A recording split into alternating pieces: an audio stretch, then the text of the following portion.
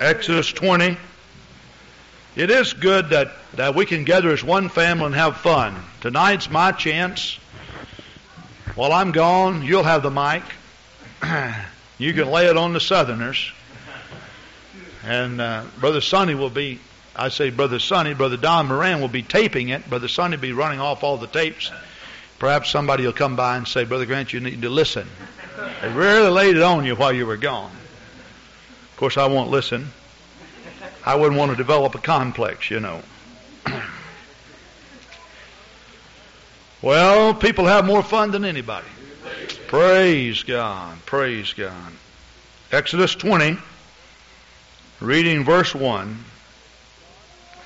And God spake all these words, saying, I am the Lord thy God, which hath brought thee out of the land of Egypt, out of the house of bondage. Thou shalt have no other gods before me. Thou shalt not make unto thee any graven image, or any likeness of anything that is in heaven above, or that is in the earth beneath, or that is in the water under the earth.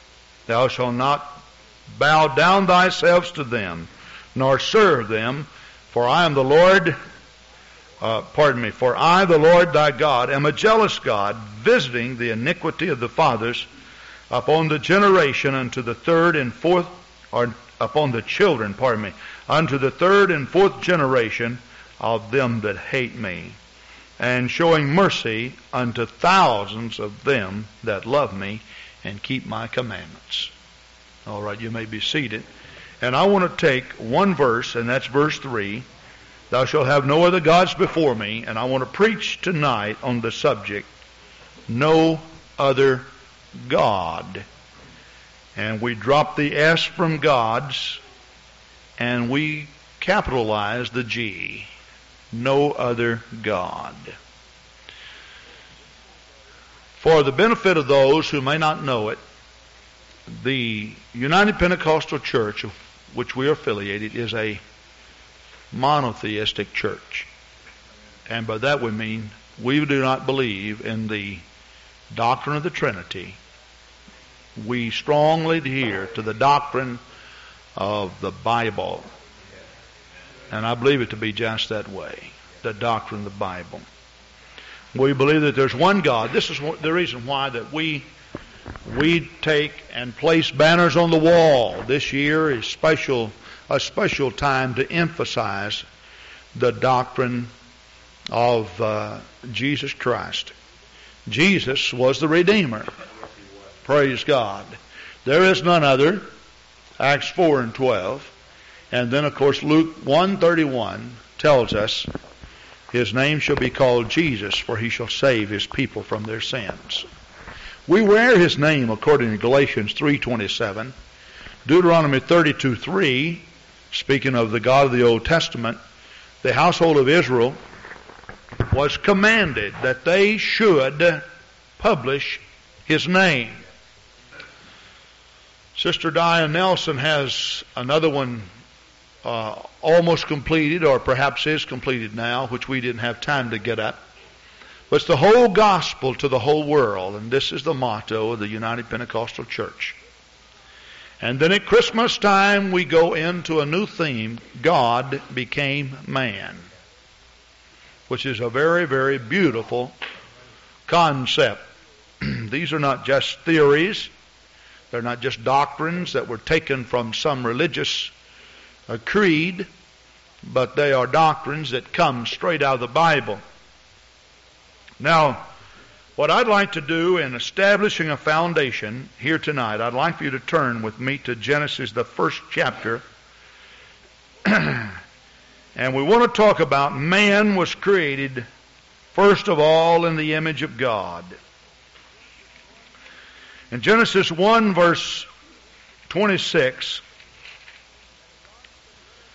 and God said, let us make man in our image, after our likeness, and let them have dominion over the fish of the sea, and over the fowl of the air, and over the cattle, and over all the earth, and over every creeping thing that creepeth upon the earth. So God created man in His own image.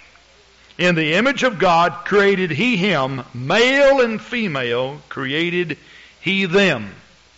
Now, the so-called doctrine of the Trinity that supposedly is taken from the Scripture finds its root starting in Genesis 1:26.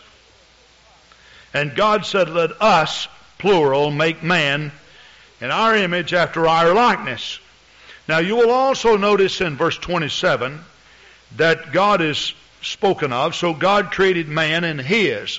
Now you have the plural pronoun us in verse 26 and the singular pronoun He or His own image, His, in verse 27. So you got us and His. God created man in His own image. In the image of God created He him, male and female. Now, the question comes up concerning verse 26 and verse 27. And I understand very little about the Hebrew language, but I did have a Hebrew scholar to check this out. I asked the Hebrew scholar concerning verse 26 because the word God and us are mentioned, and then of course God and His, He is mentioned in verse 27. How can you draw a conclusion using this particular passage of Scripture only? And of course the man that I conferred with told me that it might be wise for me to check this out with other Hebrew scholars, of which I have not, but he only wanted to verify his particular position. And he said, without a question, you'll find that they will answer you like this. You see, the word God is a singular word unless it is followed by another name. And so in the Bible, there are compound names that mention, that are made reference to. We sing a chorus around here, Jehovah Jireh, my provider. And you will find that this particular term, or this descriptive name, explains the particular position of God. He is the healer, He is the provider, so forth and so on. Jehovah Elohim, the self-existing one. But he said the way that you can determine whether the word God should be in the singular or plural, of which it can be, because the word God does not only relate to the God, but to gods in general, is if it is followed by a plural pronoun or plural verb. Now, here in verse 26, God said, "Let us make man in our image after our likeness." It appears then by verse 26 that it ought to be plural, that God is a plural term or plural word. We have other terms that are used in different languages that are treated very similarly. In verse 27, God created man in His singular own image. So there seems to be an apparent contradiction in the Scripture. Now, the best thing to do when you find an apparent contradiction, of which I do not believe the Bible contains any contradiction, because the Scripture tells us that the Word of God is sure. Psalm 119, 89, "Forever, O Lord, Thy Word is settled in heaven." All Scripture is given under inspiration of God. In other words, God inspired it all. And it contains no contradiction. Isaiah 40, verse 8, "The grass withereth, the flower fadeth away, but the word of the Lord shall stand forever." And the reason why it stands forever, because it cannot be proven wrong. That it is factual. It's not a theory. It's the way it is, and it contains no contradictions. But where there seems to be an apparent contradiction, then what you must do in order to provide an answer for the contradiction is to seek the context of the Scripture as it is explained or found in other passages of Scripture. Now, a similar subject that we could, another subject that we could search out would be that would have a similar situation would be the subject of baptism. Now, we baptize exclusively in water by immersion in the name of the Lord Jesus Christ, whereas the Trinitarians baptize using Matthew 28:19 for a formula of baptism. Now, Matthew 28:19 tells us that we should go into all the world and that we should make disciples of men. And the Scripture says then that we should baptize them in the name of the Father and of the Son and of the Holy Ghost. Now that's Matthew 28:19. Go ye therefore and teach all nations. Now teach here means disciple all nations, baptizing them in the name of the Father and of the Son and the Holy Ghost. Now, the reason why that I said this seems to be a contradiction is because that the apostles baptized in the name of the Lord Jesus Christ. Now, in order for you to find out if the Scripture is contradicting itself, then you must seek evidences in other areas of the Bible to find out if there is indeed a contradiction. And if there is not a contradiction, then what is the Bible really saying here? Well, of course, in the area of baptism, please understand that it is a very controversial subject.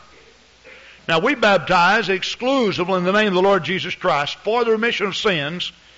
The pouring of water and the sprinkling of water, we say, don't count.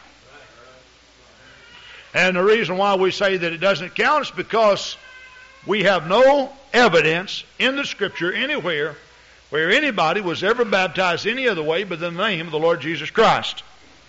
Well, then as we search the Scripture, then there must be an answer to Matthew 28:19. While I am not here to preach on the subject of baptism, the apparent answer is that if the apostles were indeed commanded to be baptized in the name of the Lord Jesus Christ, then we, with all the examples we have in the Scripture, we would need to have an example found in the Scripture where they actually baptized in the name of the Father, of the Son, and of the Holy Ghost, if they were commanded by Jesus to do it that way.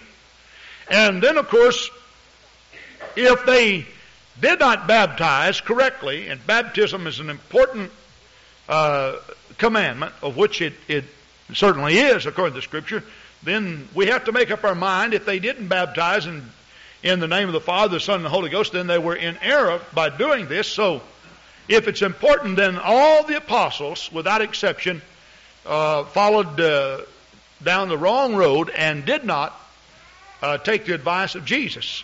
However, the Scripture tells us that the very holy city, New Jerusalem, is built upon 12 foundations, each one bearing the name of an apostle.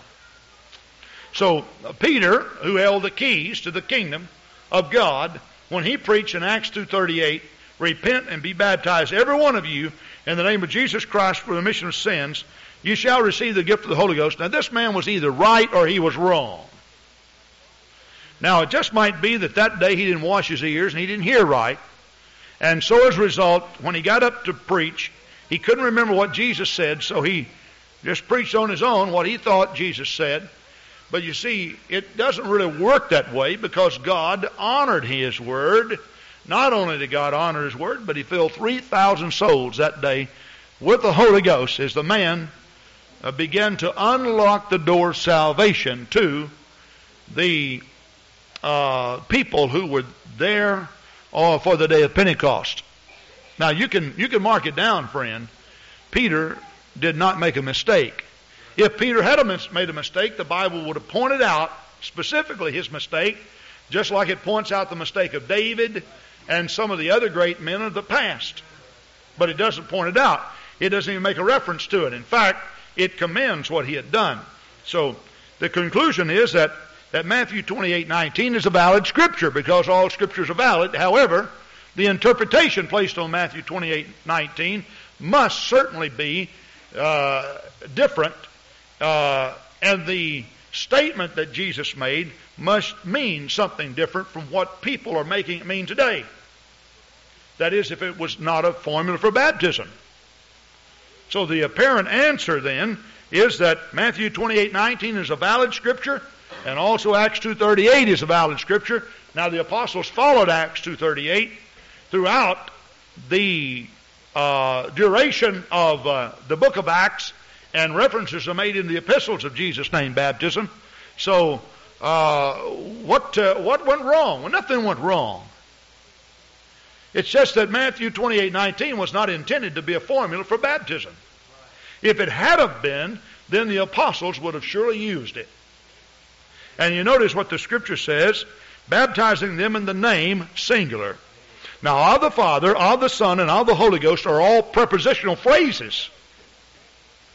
Now, all of you have been to school enough to know that of is a preposition. Of the Father is a prepositional phrase that modifies name. Of the Son is a prepositional phrase that modifies name. And of the Holy Ghost is a prepositional phrase that modifies name. Now, if you could diagram a sentence, you can find out that all three of these phrases modify the name singular, not names. Now, if the scripture would have read, baptizing them in the names of the Father, of the Son, and of the Holy Ghost, then you could find out what the names were. And then you would have the names in which you are to be baptized. But it does not say names, it says name. Of the Father, the prepositional phrase that modifies name, of the Son, of the Holy Ghost, all prepositional phrases that modify name. Then the name, singular, is what? It's got to be one name because it says names. So what is the name in which we should be baptized? Well, there is no other name, the scripture says.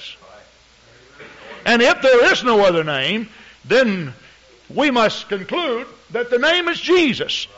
You see, when you put a man down in the water and you say, I baptize you in the name of the Father, of the Son, of the Holy Ghost, and you bring him up out of the water and you don't call the name of the Father, while Father technically is a name, it's not a proper name. It is a descriptive name. And technically, Son is a name, but it's not a descriptive name. It's not a proper name, rather. It is only a descriptive name, but not a proper one. And then, of course, Holy Ghost technically is not a name. It is a descriptive name, but not a proper name. It is referring to a Holy Spirit or a Holy Ghost. Now, if you baptize someone in the name of the Father, then you have to call his name. Because if you put him on the water and bring him up, say, I baptize you in the name of the Father, but you don't call the name of the Father, you may have said you baptized in the name of the Father, but how can you when you never mentioned him? See? Now, the reason why I'm calling your attention to this, because this does have some bearing, evidently, on the message. That's why I'm using this particular passage of Scripture. But you baptize him in the name of the Son, but you never call the name of the Son, then you haven't baptized. It's like a contract. You say, I purchased this house for my son in his name. But when you get the contract, it just says, in the name of my son. Then technically, who does the house belong to? Well, first place, that is just not vernacular that you would use on a contract. You want to be more specific. If you want to purchase a house for your son in his name, you put his name on the deed. And if you want to be baptized in the name of the Father, you put his name in that formula. If you want to baptize him in the name of the Son, you put his name in that formula. If you want to be baptized in the name of the Holy Ghost, you put his name in that formula. And if the Father has a different name from the Son, and the Son has a different name from the Holy Ghost, if you baptize them according to Matthew 28:19, you've got to call 3 different, distinct, specific names to baptize them according to Matthew 28:19. See? Now, let's go back to Genesis where we left off. Okay. Now, in this particular passage of Scripture, there must be an answer. The Scripture does not contradict itself. So as a result, did God indeed create man, or was this a collective thing that was done by more than one individual or person? Now, you don't have to go very far in the Scripture to find out that God lays claim as the creator of mankind. Now, I will not call your attention to specific Scriptures at this particular point, but we will get into those in just a moment. Now, what I'd like to do is first give you the explanation. We'll go about this a little bit in a backward fashion, as much of my preaching is anyway. But to let you see what I believe to start with, okay? In the book of Job, the 38th chapter, verse 7, in the book of Job, the 38th chapter, verse 7, there's a scripture given. But now before we read verse 7, I'd like to explain to you what is happening to Job. Job was a man who was a perfect man, the Scripture says. Now, I suppose by perfect we mean that he was all right. Now, if this man was an all right man, which he was, perfect man, it's hard for me to think of anybody that's perfect. Now, I know that Jesus was perfect, but see, I wasn't around here when Jesus walked on the face of the earth. So I've never been associated with anybody that I'd consider a perfect man. Now, we have some mighty good men here, and men who I believe that keep their life under the blood. Now, really the situation that's found in the Scripture is that if you keep your life under the blood, keep your sins washed away by His blood, you are perfect in the sight of God. But you see, to us, perfect means never making a mistake ever. Well, Job was a perfect man. Now, the Scripture tells us that a trial came to Job. He lost everything that he had. And then, of course, the devil came back to the Lord, and the devil informed the Lord that if God would allow him to come and inflict sores into his body, then Job would curse the Lord. Well, the devil tempted God with this. God says, okay, well, we'll let you do this, and we'll see about it. So the devil brought all kinds of sores, boils upon his body. Now, Job got depressed, you know. He really did. He got down and out. Now, don't point your finger at Job and say he shouldn't have done this, because I know some of you, they get depressed when you have a toothache, a headache. You know, these things happen to me. I haven't felt the best about my foot. Tell you the truth, there's just a lot of things I'd like to do, and I can't do them. I found that now it's hard for me to, I wanted to climb up in the tree stand, and I couldn't get up there. And I was thinking about all these men up in the tree stand, at bow hunting, you know, not hunting for bows, but hunting for deer. And I couldn't get up in the tree stand because of my ankle. I'm getting so clumsy. And in fact, I have to have a step ladder to get up into Roy's Blazer. And so I'm just getting, you know, and I catch myself quite often. I wish I could do this. And I get kind of down in the dumps and grumpy about all of this. Now, Job's situation was a lot worse than that. So I'm not going to blame Job when I get grumpy over some of the things I get grumpy over. But nevertheless, when in his moments of despair, when he felt that, wow, God is just, you know, he didn't know. Well, he wasn't really questioning God by saying, hey, God, you're mean to me. He wasn't doing that. But he began to question a lot of things. And God came down and began to talk to him. And then the Lord answered Job out of the whirlwind and said, who is this that darkeneth counsel by words without knowledge? Gird up now thy loins like a man, and I will demand of thee, and answer thou me. In other words, the Lord was saying, stand to attention like a soldier, Job. I want to ask you some questions.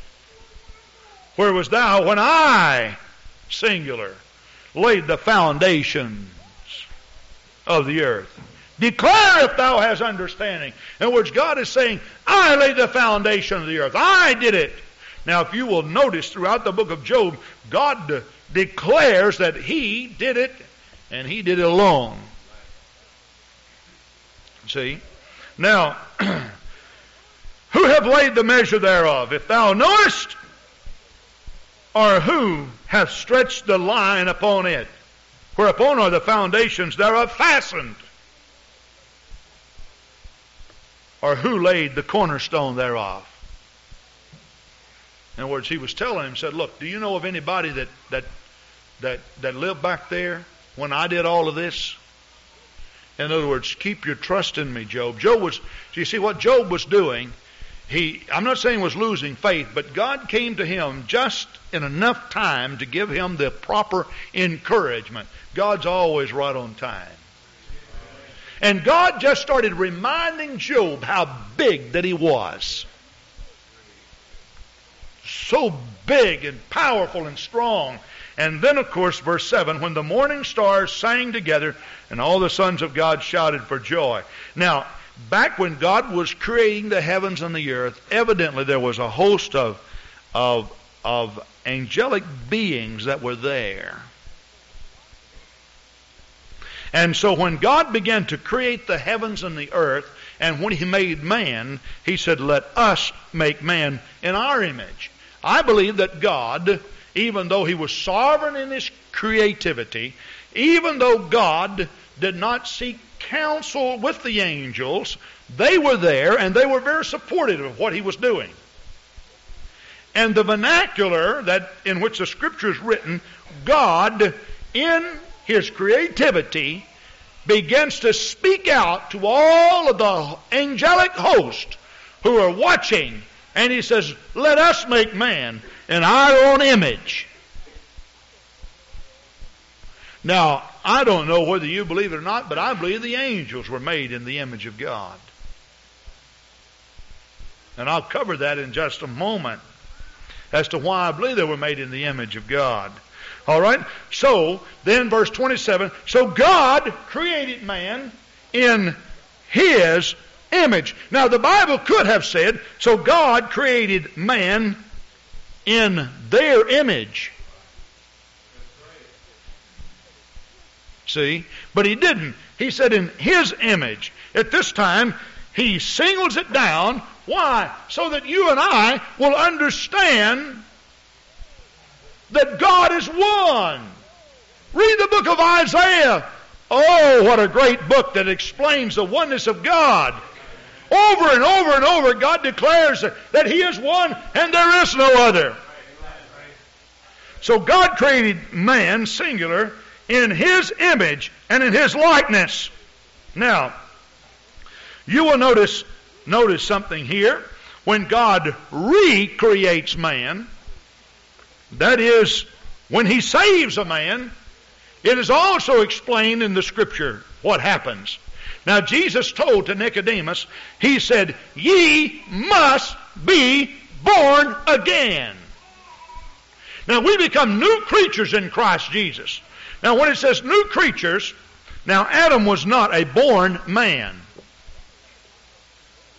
But he was made by the very hand of God. And I use the word hand here, and we'll be explaining this in a little bit later in this message. He was the handiwork of God. He was made by God. God made Adam out of the dust of the earth. Now we are to be born again. Nicodemus said, how can I be born when I'm old? Can I go back to my mother's womb and be born? Jesus said, marvel not that I say unto thee, Nicodemus, you must be born again. And of course He goes on to say we must be born of the water and of the Spirit, or ye cannot enter into the kingdom of God. Now, Paul says in 1 Corinthians, we become new creatures in Christ Jesus. That means a new creation. I can just see Brother Felix Crowder up here singing, I'm a new creation. I'm a brand new man. And Brother Crowder, when he's up here, see, Roy's playing the drums, and Sister Grant's playing the organ, and Sister Debbie or Sister Sue's playing over here, and Sister Colleen's playing over here, and Brother John Gaminder, they're all playing, but Brother Crowder plays the pulpit. I mean, he really does. Shakes the water all out and everything. I'm a new creation. I'm a brand new man. And he's got this, he pumps up and down like this. That's where it goes. I thought it was part of the black culture. I asked him where he got that, and he said from Brother Inquist. So, sure, that's not what it is, but boy, it really gets it going up and down. And I'll tell you, you see, you can get blessings by watching people. Brother O'Neill said, don't be watching people worship, and I understand what he's saying. I do get a blessing when I peep every now and then. You know, and what he was saying, don't be critical of the people around you that are not worshiping anything. Just get your eyes on the Lord and worship yourself. But when God created man, what was happening? All the angels of heaven, they were jumping up, down, and leaping and shouting.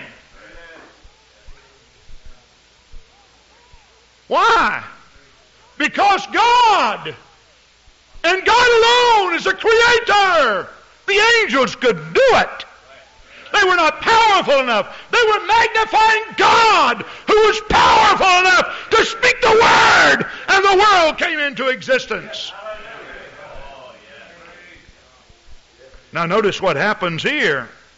If you would choose to turn with me in your Bible, we can go to Luke the 15th chapter. Luke the 15th chapter, then, when God begins to make man. I thought I had Luke 15. I was in Matthew. But in Luke 15, the Bible explains the parable of the lost sheep. In Luke 15:3, and he spake this parable unto them, saying, what man of you, having 100 sheep, if he lose one of them, doth not leave the 99 in the wilderness, and go after that which is lost until he find it? And when he had found it, he layeth it on his shoulders, rejoicing. And when he cometh home, he calleth together his friends and neighbors, saying to them, rejoice with me, for I have lost my sheep, for I have found my sheep which was lost. And I say unto you that likewise joy shall be in heaven over one sinner that repenteth, more than over the 99 just persons which need no repentance. So the Scripture is telling us that, Jesus said in Luke 13:3, except you repent, ye shall all likewise perish. And repentance is the very first stage of being born again. You've got to die out to sin. And the Bible tells us when a man enters into the presence of God for that new birth experience, when he's pouring his heart out and he's dying, God is in the process of recreating mankind. And so as a result, the very same thing that happened in the echelons of the past in heaven, when God made man out of the dust of the earth, when the angels were jumping up, down, and leaping and shouting and praising God. The same thing happens when a sinner repents. In heaven, there is leaping and shouting and praising God. You know the reason why that we also leap and shout and praise God around here? You will find out as you read this scripture in Matthew 18, verse 13. The Bible says not only that the angels leap and shout and rejoice, but the Bible says when the shepherd finds them, he's also leaping and are rejoicing. This morning at the conclusion of my message, we had a young lady to come down to the altar and almost receive the Holy Ghost. Wasn't it great, Sherry? Praise God. Sherry Jones just almost received the Holy Ghost. And there were people here I went in the office and I was counseling with someone, and all of a sudden there was a burst right out here. And people were just speaking in tongues and clapping their hands and hallelujah, praise God, praise God. And you could tell there was fervency in the atmosphere as they rejoiced. But I'll assure you one thing, Sherry, that somewhere on streets of gold there were angels running down and praising God. Hallelujah, hallelujah, hallelujah. Why? Because God is recreating mankind. Praise God. Oh, hallelujah, hallelujah. And I suppose it's all right. I suppose it's all right for us to get excited here, because the Bible also tells us that the shepherd that finds, he's also rejoicing. Praise God. And who only knows but God himself, maybe right off of the throne, the master steps and says, "I'll run with you." Praise God. "I'll shout with you." Hallelujah, hallelujah. Praise God. Let's lift our hands and worship the Lord. Oh, hallelujah, hallelujah, hallelujah. Well, glory! Hallelujah, hallelujah, hallelujah, hallelujah. Praise God. Praise God, praise God. Now, Romans, the book of Romans, the 5th chapter, it's explained concerning Adam. The Bible says, "Nevertheless, death reigned from Adam to Moses, even over them that had not sinned, after the similitude of Adam's transgression, who is the figure of him that was to come." Now, Adam, when God made Adam, he made him in the figure of him that was to come. Now, that's speaking of the second man, Adam, Jesus Christ. So I want you to turn back to John, the very first chapter, and the very first verse. "In the beginning was the Word was with God, and the Word was God. The same was in the beginning with God." Now notice what the Scripture says. "All things were made by Him, and without Him was not anything made that was made. In Him was life, and the life was the light of men.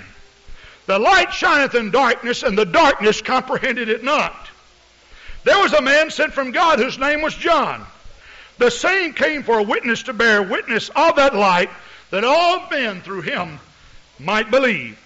He was not that light, John, but he was sent to bear witness of that light. That was the true light, which lighteth every man that cometh into the world. He was in the world, and the world was made by him, and the world knew him not. He came unto his own, and his own received him not. But as many as received him, to them gave he power to become the sons of God, even to them that believe on his name, which were born not of blood, nor the will of the flesh, nor the will of man, but of God. And the Word," making reference to verse 1, "was made flesh and dwelt among us." He, Jesus, came unto his own, and his own received them not. All right, "And the Word was made flesh and dwelt among us, and we beheld his glory, the glory as of the only begotten of the Father, full of grace and truth. John bare witness of him, and cried, saying, This was he of whom I spake. He that cometh after me is preferred before me, for he was before me." Now, how did Jesus live before John? He lived before John, and it's explained in the very first verse. "In the beginning was the Word, and the Word was with God, and the Word was God." Now, Adam was made in the likeness of him that was to come. Now, sonship had its beginning as far as its reality in the womb of a woman that brought forth this son and placed him in Bethlehem's manger. The Bible tells us in Galatians 4, verse 4, that the Son was made of a woman. But the original concept was in the mind of God from before the foundations of the world. This is why the Bible says that He, speaking of Jesus, was slain from the foundation of the world. At the very beginning of time, God had the Word, or the Logos. The Greek word for word is Logos. In the beginning was the concept, the thought, the blueprint, the plan. In my office right now, we have a blueprint of the new church building that we plan to build out on Commercial Avenue or County Trunk T. If somebody says, let me see your building, I can't take them to County Trunk T and show them the building, but I can take them in my office and show them the plan. And so when God said, let's make man in our own likeness, because he was not yet flesh, and because the angels were made also in the likeness of the Son of God. And the reason why that I believe this, because there were angels that walked on the face of the earth, Brother O'Neill, that people didn't even know there were angels. And the Bible tells us many of us have entertained angels unawares. They look like us. They breathe like us. And when you say they breathe like us, that is why they're here. They appear in every form and fashion just like us, but yet they are angelic beings that have the ability to dissipate somehow or escape from our particular structure and go into the spirit world, and we don't even know where they went.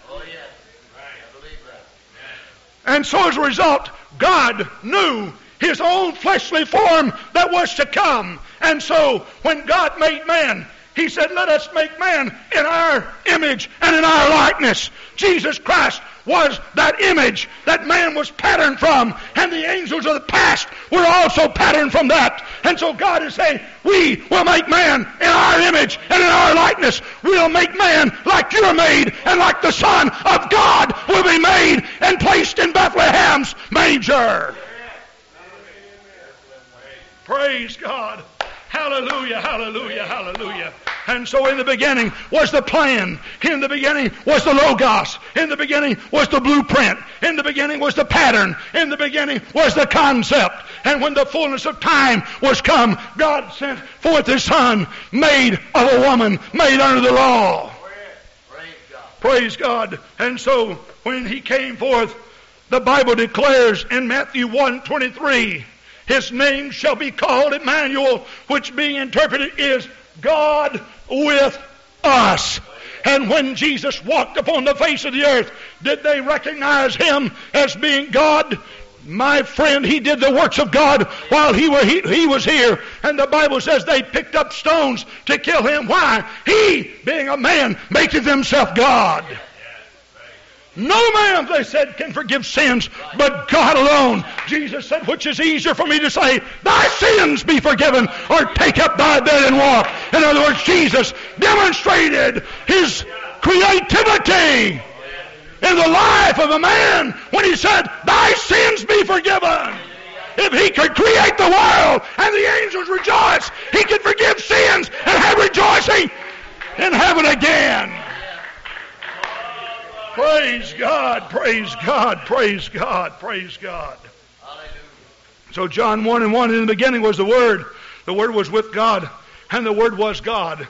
And the Bible says, after a while, that blueprint became more than just a blueprint in the mind of God. It became a reality, and it dwelt among us. And we beheld His glory. Praise God. And that's the reason why the Bible says all things were created by Him. Did Jesus pre-exist? My friend, He did pre-exist. But He did not pre-exist as a fleshly person like the Trinitarian formula would have you to believe. He pre-existed in the Logos. But the true identity of Jesus was the Spirit that breathed upon void, upon nothing. And out of His breath, friend, came a world that you and I live in. This is the reason why when Jesus was here, He says, the words that I speak unto you, I speak not of myself, but of my Father, the Spirit that sent me. So while Jesus was here, He had a fleshly form, but the true identity inside of Jesus was God the Father. You see, God was a spirit, and the Bible says no man hath seen God at any time. Verse 18 of John 1. So nobody had ever seen God at any time. And the only way that you could see Him is that He declared Himself right out of the bosom of the Father when He became a fleshly form and walked upon the face of the earth. Friend, He was not another God, and He was not 1/3 of God. He was the mighty God dwelling among mankind. We shall call His name Jesus. The word Jesus simply means Jehovah, the God of the Old Testament, has become salvation. The God of the Old Testament had no fleshly form in which He could give His life for His own creation. And He had to make Himself a body and dwell in that body in order to become a redeemer of all of the people that He had created on the face of the earth that sinned after the similitude of Adam's transgression. Praise God. And I'm so glad that God Himself came to redeem me. Now, speaking of the angels that were there at creation, there were angels that were there before creation, since the beginning, and I assume that's saying since the beginning of time. Now, the reason why I assume that, because, you see, we can't think back in our own mind, or we can't relate since the beginning. In other words, somewhere prior to the beginning of time, iniquity was found in Satan. Now, I talked about hell this morning, and I talked about fallen angels and such. Well, Lucifer happened to be one of the fallen angels. Or I say he was the fallen angel. But when he fell, he took with him, we assume by the vernacular in the book of Revelation, he took with him 1/3 of all the angels. And so when he was cast out of heaven, he took with him 1/3 of all of the angels. Now, what does the devil think of God? In James, the 2nd chapter, verse 19, the Apostle James writes this general epistle, and this is what he said: Thou believest that there is one God, thou doest well. The devils, now notice this plural, devils. Not just Lucifer, but all of those that came with it. See, they all have a knowledge. The devils believe also believe, and what do? They tremble. I say they tremble. Well, the devil tries to get people to believe that there's more than one God. He doesn't believe it himself, but that's just the way the devil is. You see, he's a dirty, rotten character. He tries to impose certain things upon you, and he actually knows better himself. So the doctrine of the Trinity, and if you're here and you are of the Trinitarian persuasion, let me just shake the daylights out of you by making this statement. The doctrine of the Trinity is Satan's direct attack against the foundation of the New Testament church. And friend, the thief cometh not, but to kill and steal and destroy. Now, why do you say that? Turn with me to Deuteronomy, the 6th chapter. Deuteronomy, the 6th chapter. The greatest and the first commandment was given. And of course, this is also taken from Exodus 20. Thou shalt have no other gods before me. Deuteronomy 6. Verse 4.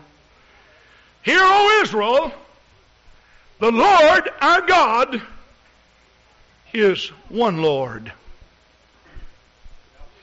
Now notice what verse 5 says. And thou shalt love the Lord thy God with all thine heart, and with all thy soul, and with all thy might. Now that's a heap of loving, friend. And these words which I command thee this day shall be in thine heart. In other words, get it in your heart. Thou shalt teach them diligently to thy children. Thou shalt talk of them when thou sittest in thine house. Somebody asked me this question. They said, how come at Calvary Gospel Church you always preach about the oneness of God? Well, God told the Israelites, even when you're sitting around in your house, you're supposed to talk about this. And I don't see anything wrong with us preaching about it in church. Let me tell you something. God didn't just sit up in heaven because he couldn't think of anything else to say, that he, through his egotism, began to command us to talk about him all the time. That's not why he did that. He knew that there would be a direct attack by Satan to undermine the very foundation of the New Testament church. And so as a result, this is what he says. We want to produce a group of Israelites that not only believe it, but they preach it and they talk about it. And I would say this, even in some Trinitarian circles, where they are baptizing in the name of Jesus Christ, and I've heard that some Trinitarian circles are doing this, the greatest fallacy of all of that is the fact that their preachers are not preaching it. The commandment is to preach the gospel. And if Jesus is God manifested in the flesh, as the Bible says, and we are to declare him, friend, in order to declare God and Jesus at the same time, you've got to talk about the oneness of God. You've got to preach it. There is no getting around it. You've just got to do that. And so God says, now I want you to listen to what I want you to do. I want you to teach them diligently to thy children. Thou shalt talk of them when thou sittest in thine house, and when thou walkest by the way. In other words, you got your child by the hand, or you walk by the hand, and you're strolling down, Romantic Avenue, and all of a sudden you begin to talk about, oh, isn't God good? Aren't you glad that you know that there's only one God? Praise God. Isn't that great? And the brethren are out playing softball, and they got a one God team. And they talk about Jesus' name and one God, and there's only one. Praise God. And that's what God wants us to do. Praise God. All right? And when thou liest down, when you go to bed. Praise God. Tell your wife, hon, we've had a great day today with Jesus. Aren't you glad we know there's only one? Praise God. You must say, oh, how far-fetched, friend. The Israelites didn't consider that to be far-fetched. God commanded them, and they believed it that way. And when thou risest up, the first thing you do when you get up, you're supposed to talk about Jesus as one with God. Oh, there's one. Only one way to God. Where are you going? Breakfast table? One. Only one way to... Why are you excited about it? Friend, whatever makes Jesus happy just tickled me to death. Oh, there's one. There's only one way to God. Praise God. Now that's what he's saying. That's what he's saying. I said, that's what he's saying. And thou shalt write them upon the posts of thy house. You go to a door. I was at somebody's door the other day, and I looked on the door and it said, Jesus is Lord. Praise God. Saw a bumper sticker the other day said, Jesus is Lord. Saw another one says, only one God. Brother Dale up in Stevens Point has a personalized, I say personalized, I guess it does identify him, but he's got it on his license plate, he's got one God. Driving right down the road. One God. Isn't that something? Praise God. Now, you may say, well, that's Old Testament. But I would like to say this. When they came tempting Jesus, they said, tell us what is the first and the greatest commandment. And Jesus said, and you know what he used? He quoted Isaiah 9:6 and the following verses. And you know what he not only quoted it, but he says, now, all the law and the prophets hinge upon this commandment.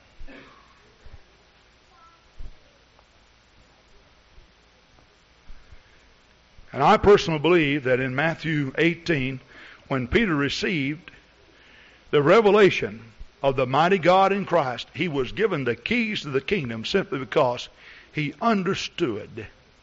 And not only he understood, but he confessed that Jesus was indeed the Christ. And the Bible tells us in Ephesians 2 verse 20, we're founded upon the foundations of the apostles and the prophets, Jesus Christ himself being the chief cornerstone. Now I'd like in closing to have you to turn with me, if you would, to Revelation 22. Now you remember how the Bible starts out? The Bible starts out, in the beginning, God. Let's say the word God together. God. In the beginning, God. John starts his gospel by explaining. That's what he's doing. He's explaining the beginning. He says, in the beginning was the Word was with God, and the Word was God. In other words, he's speaking not of a plurality of God, but of the oneness of God. That God in the beginning was one. And that he created all things. Now that's how the Bible starts out. Now, you know how the Bible ends? Revelation 22. When God begins to speak of the new heaven and the new earth, when he speaks of eternal life, when he speaks of the river of life and so forth, the very last message of the Bible relative to the deity of God goes like this. Verse 12. And behold, I come quickly, and my reward is with me, to give every man according as his work shall be. I am Alpha and Omega. Now the Greek alphabet starts out with Alpha, the first word, the first letter, pardon me. And it ends with Omega, the last letter. In our English language, we could put it like this. I am A to Z.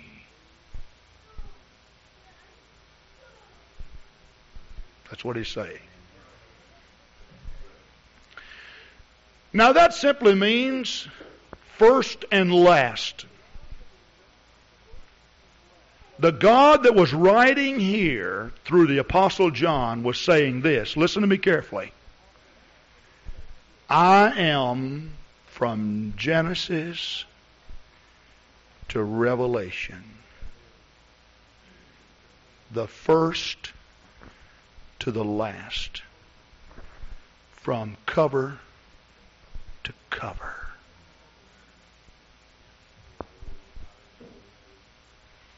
And I'm going to come quickly. Hello, Mokushandalamata.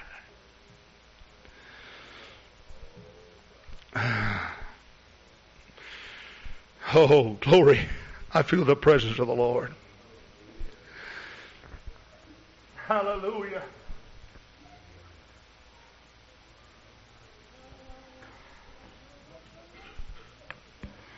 You notice in verse 17 what the Bible says, and the Spirit of the bride. Now the bride is the church. And you know why the bride can say what the bride says here? Because the bride is in harmony with the bridegroom. And when he says, I come quickly, the bride rises up and says, even so, come quickly. We're waiting. We're longing. Hallelujah, hallelujah, hallelujah. Why? Because we wear His name. Hallelujah, hallelujah, hallelujah, hallelujah. He's from Genesis to Revelation. He's from A to Z. He's Alpha. He's Omega. He's the beginning. He's the end. He's the first and He's the last. And besides Him, there is none other. And we are called according to His name, Brother O'Neill. Praise God. The Creator in the book of Genesis became the creature in the New Testament. Yet He who became the creature did not cease from being the Creator. The Father in the creation became the Son in the New Testament. But when He became the Son, He did not cease to be the Father of creation also. The Spirit became the flesh. But when He became flesh, He did not cease to be the Spirit that started everything. Hallelujah. The life giver became the life. But when He became the life, He did not cease to be the life giver. Oh, hallelujah, hallelujah. The infinite God from the eons of the past became the finite that lived upon the face of the earth. And yet, when He became the finite, He did not cease from being the infinite power. He came forth from a woman's womb that He Himself had created with His own works and His own productivity. Hallelujah, hallelujah. God became man, yet when He became man, He did not cease to be God. Hallelujah, hallelujah, hallelujah, hallelujah, hallelujah. Oh, let me tell you something. I'm glad tonight that I know His name, and His name is Jesus. And not only do I know it, friend, it's sealed in my forehead and in my heart. Praise God. And He's coming back after His own people. Hallelujah, hallelujah. I want you to stand with me right now and lift your hands and thank God for the great revelation that shined upon your heart one day when you understood that Jesus was more than the second person of a Trinity.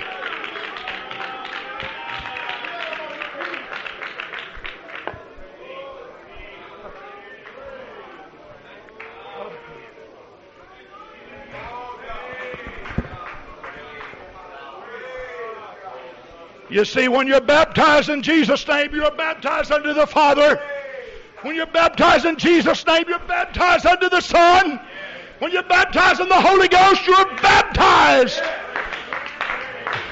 Or when you're baptized in Jesus' name, you're baptized unto the Holy Ghost.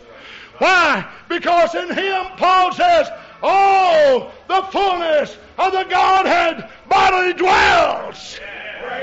Praise God. And He is the head of all power and principality, both in heaven and in earth. And the whole family of God that's in heaven and in earth is named after Him, Jesus. I preach to you Jesus Christ tonight.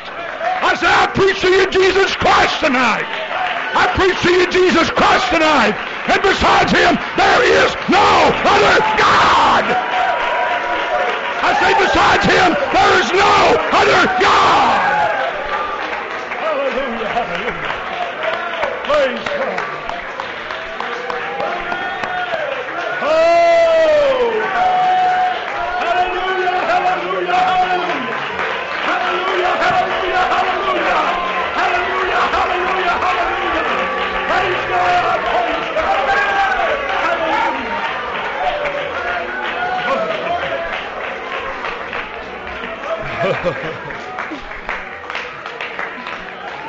My friend, tonight, if you are one of the lost sheep, I can assure you Jesus has found you. When He takes you close to Himself and you begin to feel the warmth of the Spirit, you begin to cry out for mercy unto Him. Oh, they're shouting in heaven. Why? Because He's making you like He made the first Adam. Praise God. You're going to make heaven mighty happy tonight. And you're going to make Jesus mighty happy. Praise God. Hallelujah. Hallelujah. Oh, it's a great gospel. It's a powerful gospel. And the name of Jesus Christ has the power tonight to save you. For there is salvation in none other name. For there is no other name under heaven. None other name under heaven given among men whereby we must be saved.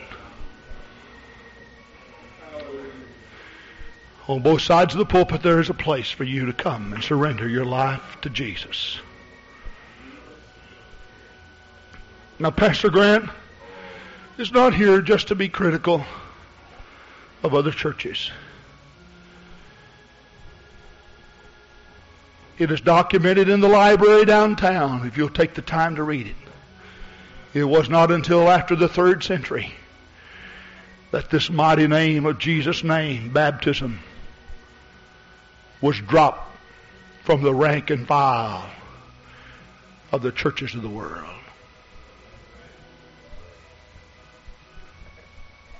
Satan had a definite plan to undermine the church and to eat away at the foundation. But the foundation is being reestablished today through constant faith that's built in the Master. Both sides of the pulpit, there's a place to come and kneel and pray. Let's sing the song, Sister Grant. Jesus, Jesus, Jesus. Jesus, Jesus, Jesus. There's just something about that name.